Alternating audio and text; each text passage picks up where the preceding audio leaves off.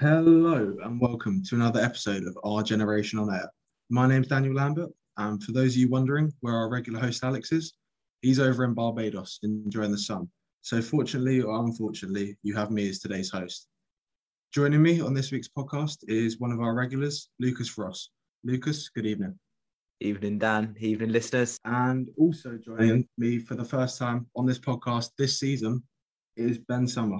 Ben, welcome. Hi, Dan. How you doing? I've not been on in quite a while. Yeah. Yeah, good, thank you. On this week's episode, we're going to discuss the 2-1 win at Luton, much to Nathan Jones' delight, whilst also previewing the upcoming games, including Forest and Peterborough. So, firstly, we'll start by discussing the win at Luton. And before discussing the actual game, we'll talk about the lineup an hour before kickoff. It was one change, Johansson in for Chris Willock, 3-5-2 system. What did we make of the lineup? Oh, well, at first, as we probably know, I was petrified because without Willock, we have not been much at all this season. Okay, I don't think he played against Cardiff. I think we won that, but out of the combined total of both the Peterborough matches, he played about 10 minutes across two matches there. And generally, Willock hasn't been himself, although he has provided some creativity when we needed it recently. And I thought not starting took me by surprise. I was also unpleasantly surprised to see Austin not starting, given his fantastic recent record against the Hatters. Ben, what did you think of the lineup? Yeah, it was interesting. I think when you see something like that happen with Willock, you've almost got to assume that it's a fitness thing. I mean, fair enough, the lineup worked, and possibly Warburton set out with a sort of quite dense formation to frustrate Luton. But it was weird seeing Willock dropped. I was fairly happy with the lineup. It's sort of good to see Odebajo making the sort of right wing back position his own. I think he's been so sort of quietly good. We've not even noticed that Adoma's been dropped almost. Like it's just been a sort of quite natural fit in that position.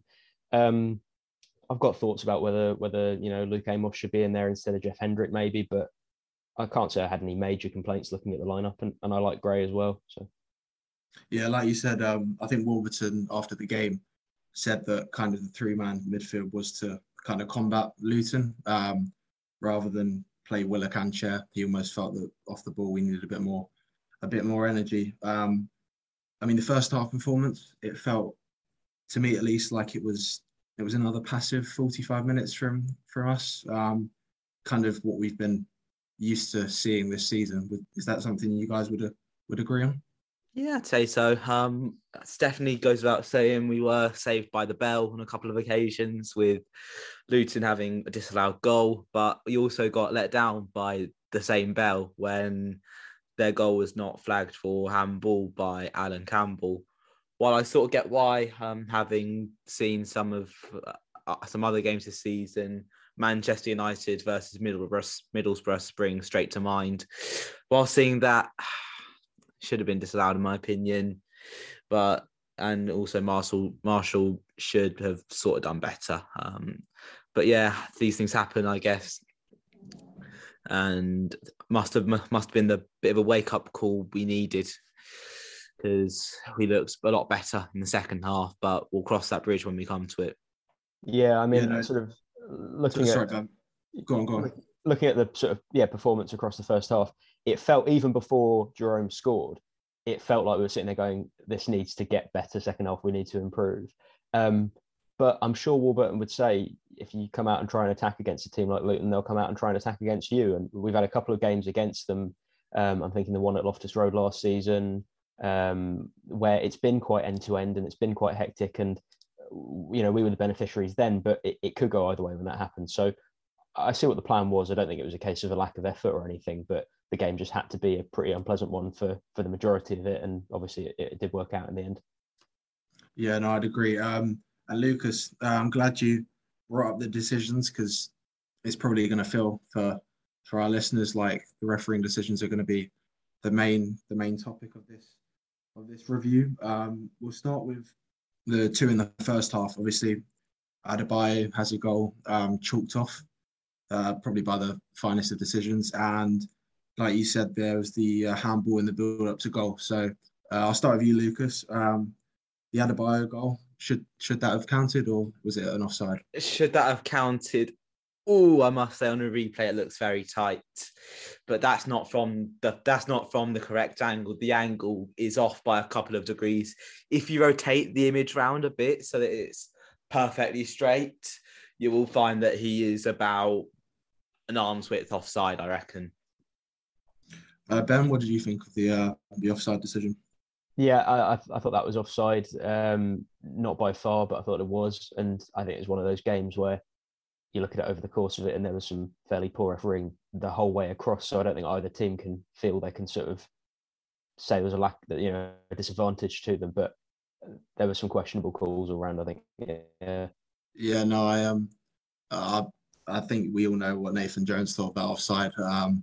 Kind of threw a hissy fit on the touchline, shouting at the linesman. But no, I thought that was the right decision in the end. And then obviously their goal, handball in the build-up, and then a Marshall mistake. I mean, firstly we'll talk about the handball. I think if I'm correct in saying, there's a new rule, which, like Lucas said about the Borough game, about an accidental handball, and I think the referee deemed that an accidental handball, and because he wasn't the goal scorer, it didn't get ruled out. But for me, I don't really like the rule in general. What do you guys think of the goal firstly? And do you agree by the letter of the law it should count? I mean, if that is the law, by the letter of it, it should count. I always, when I look at a handball goal, I don't know if I need to let go of this, but I always think of Nahki Wells against Leeds and sort of think, oh, we got that one, they should get this. Even though it was ages ago that now, I sort of, keep thinking, oh, we were lucky there. But no, I didn't massively think it should have counted if that's the question, but I hope. Lucas, did you have any thoughts on the goal or anything on the Marshall mistake? I think Marshall has to be doing better. I reckon if Dieng's in goal, he holds on to that and it doesn't go in. He hits it fairly well, but he hits it to a good enough height for the goalkeeper to save. But I reckon on another day that could well be given as handball, especially against us, because it just feels like that's been happening quite a lot recently. But yeah, I think, there's this rule. It's strange. It's very strange. Yeah, and in terms of Marshall, I mean, he did make up for it. Like, I thought he had an excellent game, and this has been the thing with him recently, where I really like him as a keeper. I think I know each week pretty much have a 10 out of 10 game, and then unfortunately those errors are coming in around once per game. I don't know what it is, what you put that down to, but credit where it's due, they had a really good game afterwards, I thought. Yeah, and then they didn't really feel like there was any more chances, at least from our perspective in the first half. I think we maybe had one or two chances at the Luton goalkeeper. But then obviously right before half time, Ilias Chair gets himself involved. I think it was Cal Naismith that came in for a challenge and kicked him on the back of the leg. And then obviously he reacted with a kind of a weird hand to the face situation. Was he lucky to not be sent off, do you reckon? Yeah, I think so. He doesn't strike me as the sort of player that's going to make a regular habit of doing that stuff. Lucas, what did you think? Goes without saying, I thought he was going to get sent off. Me and my dad were watching on TV, and we are both resigned to a Chair red card, because that is naughty and that should not be happening. But it was yellow, and we were pleasantly surprised. That's what I have to say. Enough said. Yeah, indeed. And then obviously, second half. I think it was. Sorry, Ben, go on. Quite funny that the ref saw it and then still gave it a yellow. Sorry, I was just going to say it's sort of weird that the ref saw it and still gave a yellow. I mean, I thought the reason that he was sort of sticking around was that the ref hadn't seen it at all and just hadn't taken notice. But they can look at that and not give a red. Yeah, and then obviously in the second half we probably start a little bit too passive as well. Marshall to the rescue. I think it was Alan Campbell that made that had hit the shot towards Marshall, who saved us in the game to keep us level. And then the kind of game turns on its head, obviously, when Andre Gray produces a bit of individual quality and wins the penalty. I heard some Luton fans say that it shouldn't have been a penalty. Do you agree with the penalty decision? Yeah, it's Stonewall penalty all day long. Cuts into the area, changes direction, gets tripped, penalty given, exactly how I like it. Be it in our favour, and even if it's in our favour, then brilliant. If it's against us, then we question it. We naturally question it. But yeah, I think at the end of the day, it's a penalty, and obviously Gray just dispatches the penalty very coolly to the keeper's top right. To the keeper's left, should I say? And the keeper didn't even dive. It was that well hit. Yeah, Ben, what did you think? Do you agree it was a penalty, and what did you think of the strike? I don't think it was sort of Stonewall in that. In that he gets the ball, but he gets the ball in a way that he gets a lot of Gray as well, and it was a bit of a dodgy one. So I thought it was a pen. I thought it was a very well taken pen as well. Yeah. Then obviously substitutions. Austin comes on for Chair, Amos for Hendrick, and Chris Willock comes on late on for Andre Gray. Lucas, did you think they were the correct subs? Obviously, we had the away fans chanting for Willock's name in the second half, and I think it was Jeff Hendrick was receiving some criticism, at least on Twitter at the time. Were they the correct substitutions? Yeah, I think there were some pretty astute moves. I think it's definitely what we wanted against a team like Luton. Obviously, Austin comes on with his naturally fantastic goal scoring record against them since rejoining the club, and Chris Willock comes on. Who else came on? Remind me. It was Austin for Chair, Amos for Hendrick, and Willock for Gray. Yes, and I think all three subs were subs that I personally would have liked to see, because Hendrick came on, he looked questionable at times with some of his passing and some of his decision making. Obviously, his pass led to Luton's offside goal, and he would have received an awful lot of quizzes. He would have basically been hung on social media had that gone in and the goal stood. So I think it was the right decision to cut him some slack and take him off. Now moving on to our second goal. Obviously, we didn't have to endure the usual corner kicks of Johan Barbe. In this instance, it was Chris Willock that was taking it. A delivery into the first man, which was pre-planned according to Mark Warburton. Obviously, then there's the Amos situation. Is he on the keeper? Is he not? Did you guys think that we were quite lucky to get away with that goal, really? In the way that so many of the sort of refereeing calls in this game were a bit odd, yes, probably, but I don't feel that Luton fans can be aggrieved in the same way that I think if we'd have lost to the handball goal in the first half, ultimately we could have been all that aggrieved, because it just was how it was on the day, really. But we love a late goal from a corner, so I'm not complaining. Lucas? Yeah, we do love a late goal from a corner, and I think my personal experiences say just that. But yeah, I think allowing the goal was the right thing to do. He was very close to the keeper. Whether it was blocking the keeper's view is a different story, but I think allowing the goal was fair. Obviously, it just comes naturally. If I was a Luton fan, I probably wouldn't be happy, but it's fine margins, I guess. Yeah, no, indeed. I mean, I tweeted this during the game, I think, about the set pieces. I think, for me at least anyway, I think there's been quite an improvement on our set pieces this season. Not necessarily from just the amount of goals we scored, but it almost feels as though they're kind of a weapon for us each game compared to perhaps last season. I think we scored 8 last season. We've already surpassed that quite easily with 11 this year. And I think we scored a quarter of our goals from set plays, which, I don't know, it feels weird for a QPR or Warburton side that most of our output comes from in open play. So I think that's quite impressive. And I don't know who's in charge of our set piece improvement, but I think they deserve some recognition.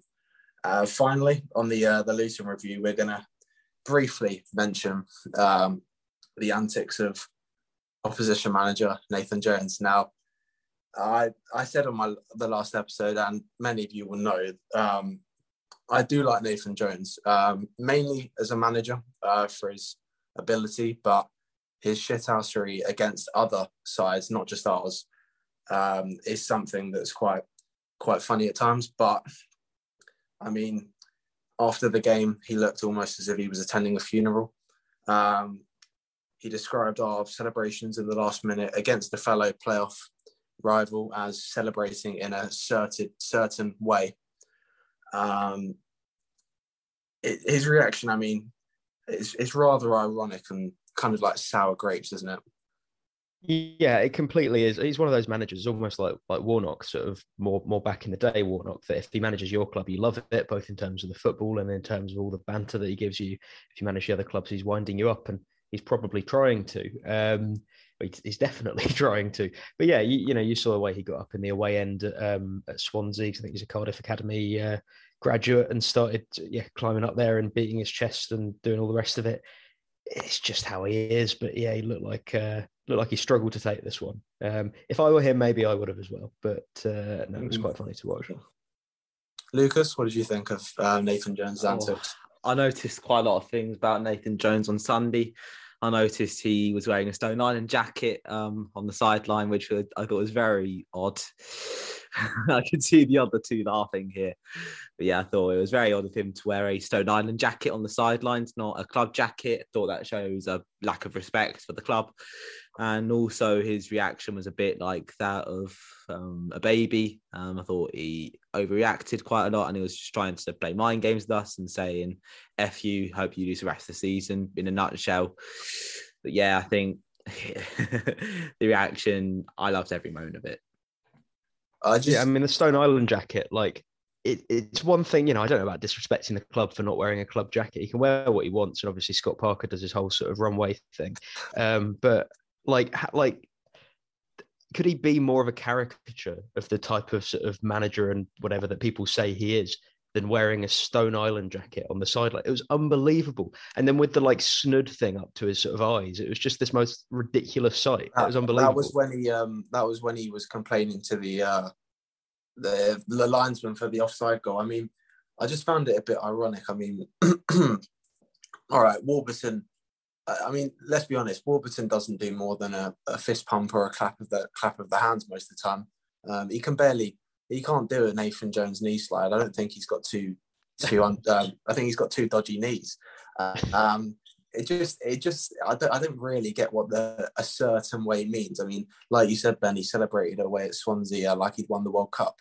Bournemouth winner, he did some like jumping knee slide down the touchline, and claimed he almost pulled his hamstring for a last minute winner against Bournemouth. What do you expect us to do? Clap our hands and go, oh, come on guys, let's get 11 men behind the ball.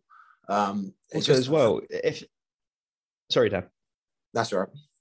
I was going to say, if you look at the managers in this league, like, you're not going to find one more sort of respectful of his opponents than Mark Warburton. I don't think he is Mr. Respect. He's always giving credit to the other managers, to the opposition players when they perform well. He's very measured in criticising his own team, never saying that team were there for the taking. Saying actually we weren't up to scratch and we weren't doing it right.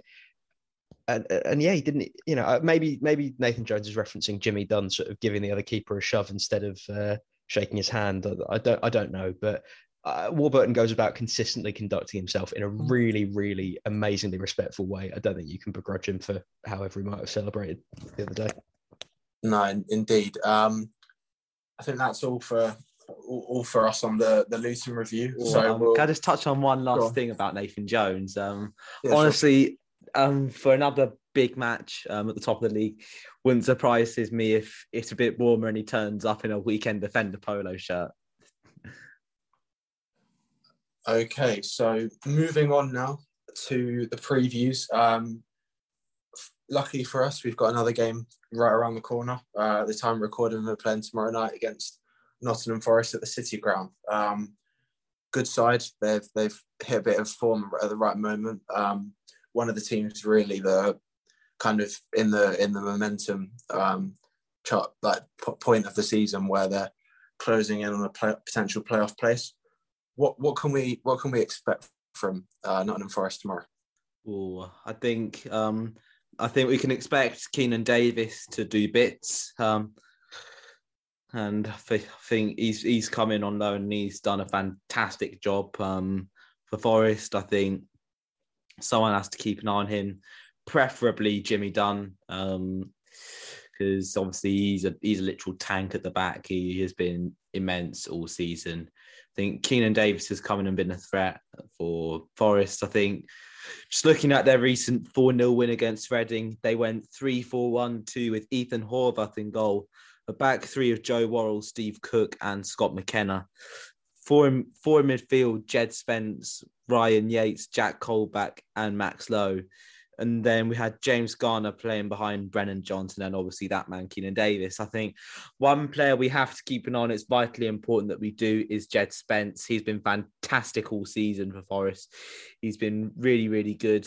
His average rating is something else. His average rating is 7.16 on FotMob for the whole season. Bear in mind, he started off the season, first couple games were in a Middlesbrough shirt and then he got loaned out back end of August. Last game he played for Middlesbrough was ironically against us in the 3-2 when we won 3-2.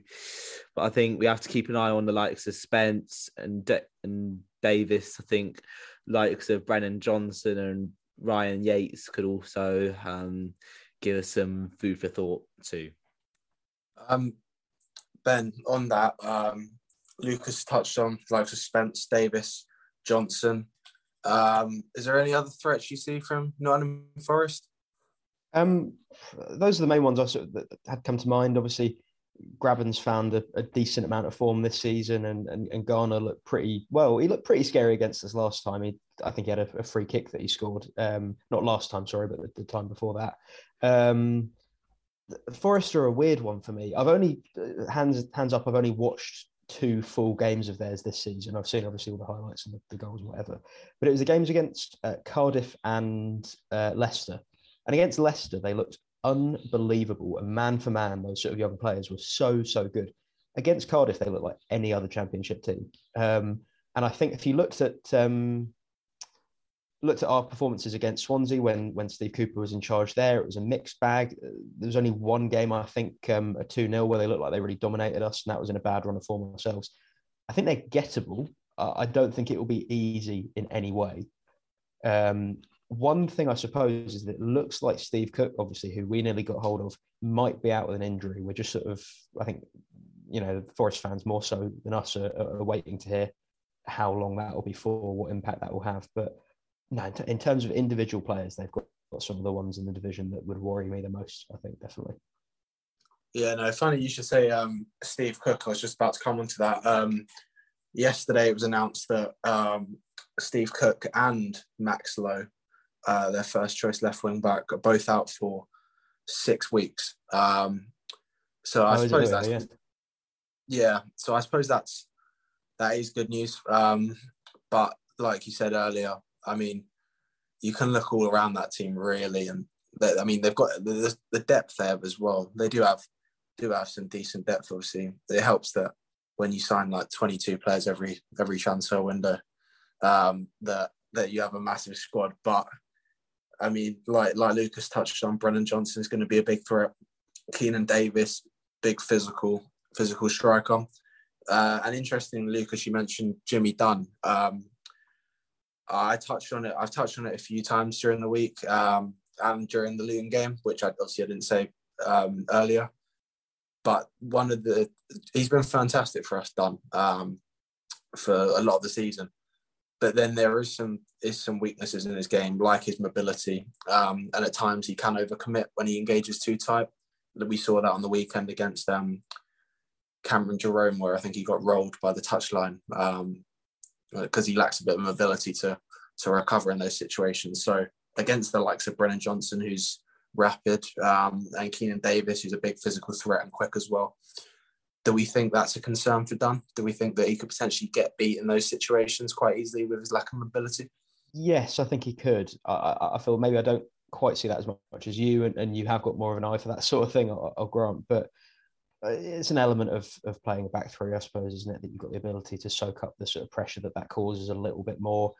It's been the story with us all season, really, that people go on about, oh, the performances have been bad, but we've been winning. There are reasons for that. And one of the reasons is that we're quite good at the last ditch stuff the majority of the time. So there's that extra sort of cushion. But no, it does worry me that sort of stuff could happen to Dunn, I suppose. Yeah. Is there anything else anyone wants to say about Nottingham Forest before we talk about the lineups? Let's just hope we break the hoodoo. Hey, 80. I think it's 88 years now. One win. Let's hope we can get our second tomorrow.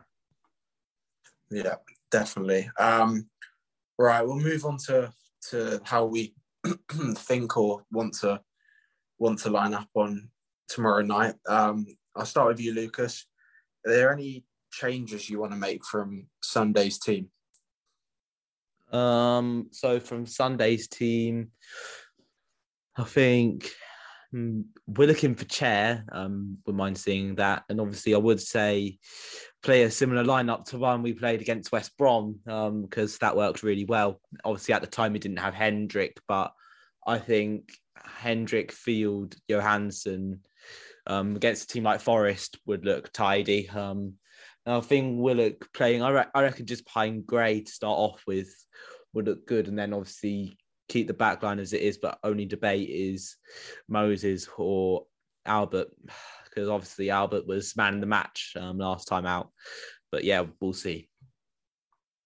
Okay. Ben, are you a bit different to Lucas? By the sounds of it, I think he wants a 3-5-2 with Willock and Gray up top and Chair off the bench on the bench. Would you agree with that, or are you going to go for something different?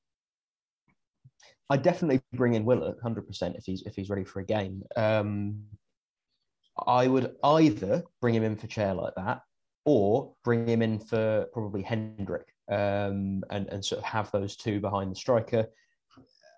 You know, I think Willock and Chair are so good together, but what we forget is that I think Wallace unlocks a lot of that on the left-hand side. And while we've got Wallace fit and playing, I'd quite like to see the two of them in there with him.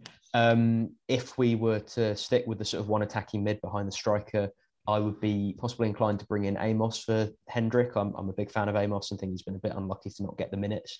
As for Albert and Moses, I think Moses has more than earned the place in the side. But if there's any fitness stuff, if there's any rotation that needs to be done, obviously would be very, very happy to see Albert get the minutes, especially because we don't know if he's playing for us next season, I suppose. Yeah. No, I think I'd agree on the...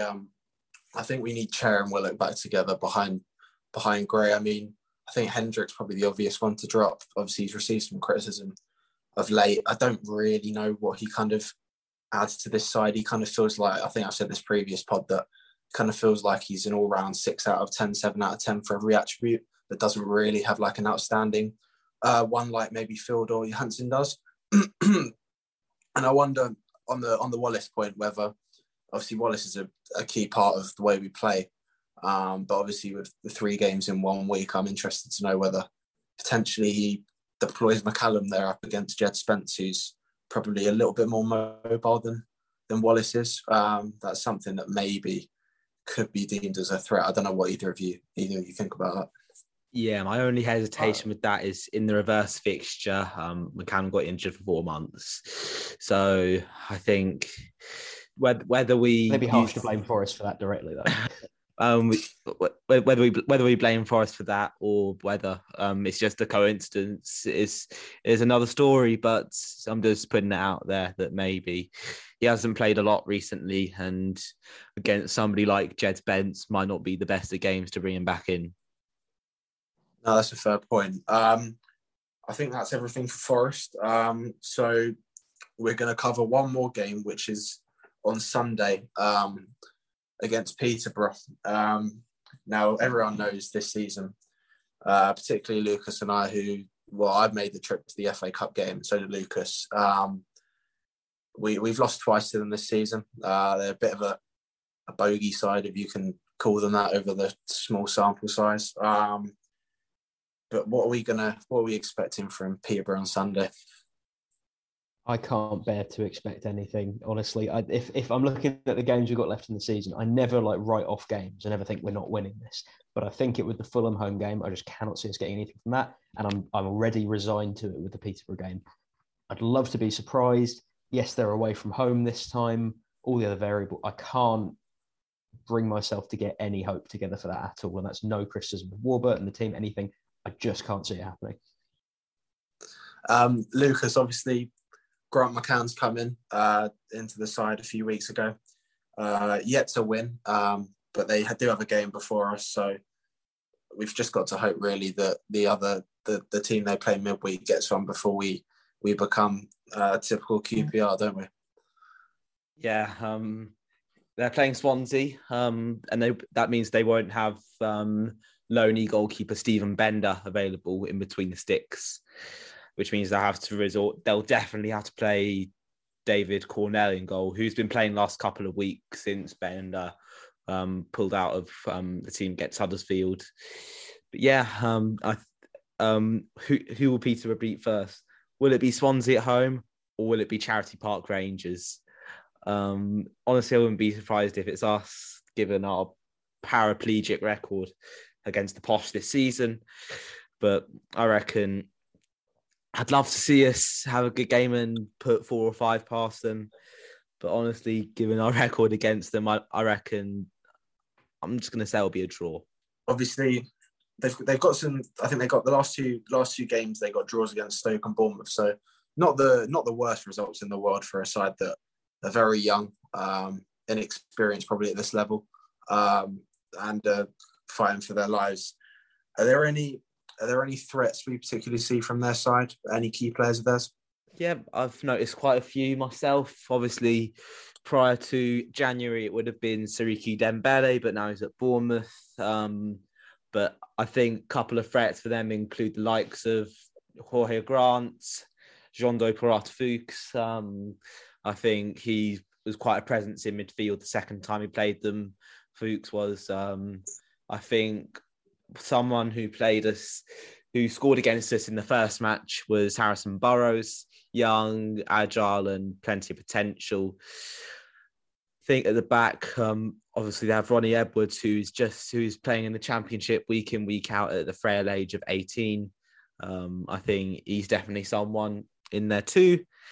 I also think, who else is it? Who else? There's their captain, I believe he is Oliver Norburn.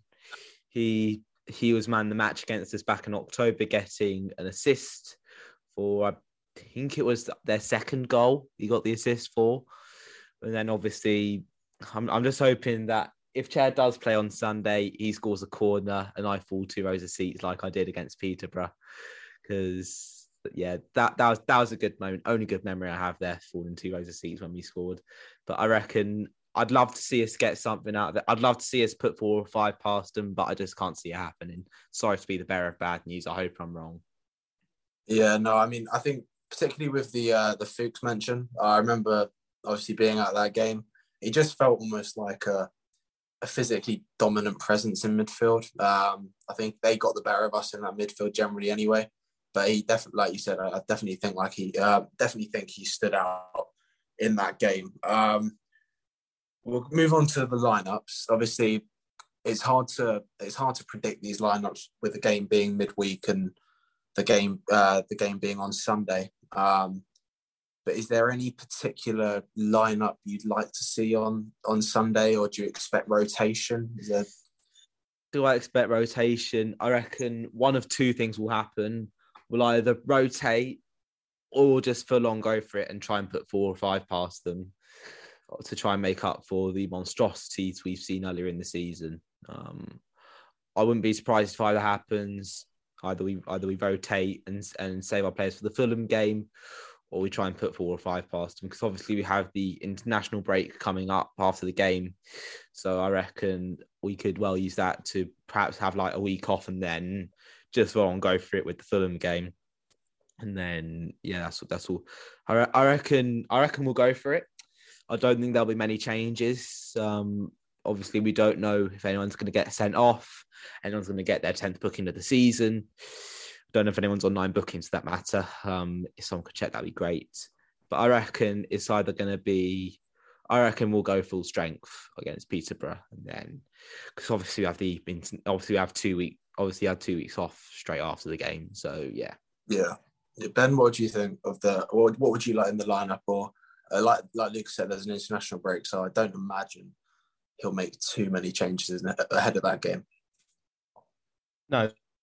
And I mean, what Warburton does is rotate. What he doesn't do is play a weak team one day in order to play a strong team the next day. You know, I think Adoma will get minutes. I think McCallum will get minutes. I wouldn't be surprised to see him use more of those midfield options. He always talks about the squad being there. I'm not saying that Dom Ball suddenly starts, but maybe he plays 20 minutes at the end of a game at some point. Maybe Andre Dazelle shows up at some point. I think we'll get a little bit of that. We're not in one of those. I mean, we've probably passed the worst sort of intense period of the season now in terms of constant midweek games. So I don't think Wolves will be panicking looking at his options, but I would imagine the squad players get utilised a little bit, and I wouldn't mind seeing some of them. Yeah, no, that's a good point. And finally, we're going to be moving on to the usual predictions. So, Lucas, I'll start with your prediction for the Forest game. I'm going to say Forest. I think if we get 4 points from these games, we're doing well. But I'm just going to be realistic here. I think Forest, it will be a hard-fought 2-2 draw. And I think Peterborough will be 1-1. I'd love to be wrong in both aspects, but that's just how I see it going. Ben, what do you think of what are your predictions for the next 2 games? Yeah, Lucas stole my prediction for Forest. I'm also going to say 2-2. I think high-quality game between high-quality sides, like the one against Middlesbrough at home. 2-2 there. And I feel I was too pessimistic with Peterborough.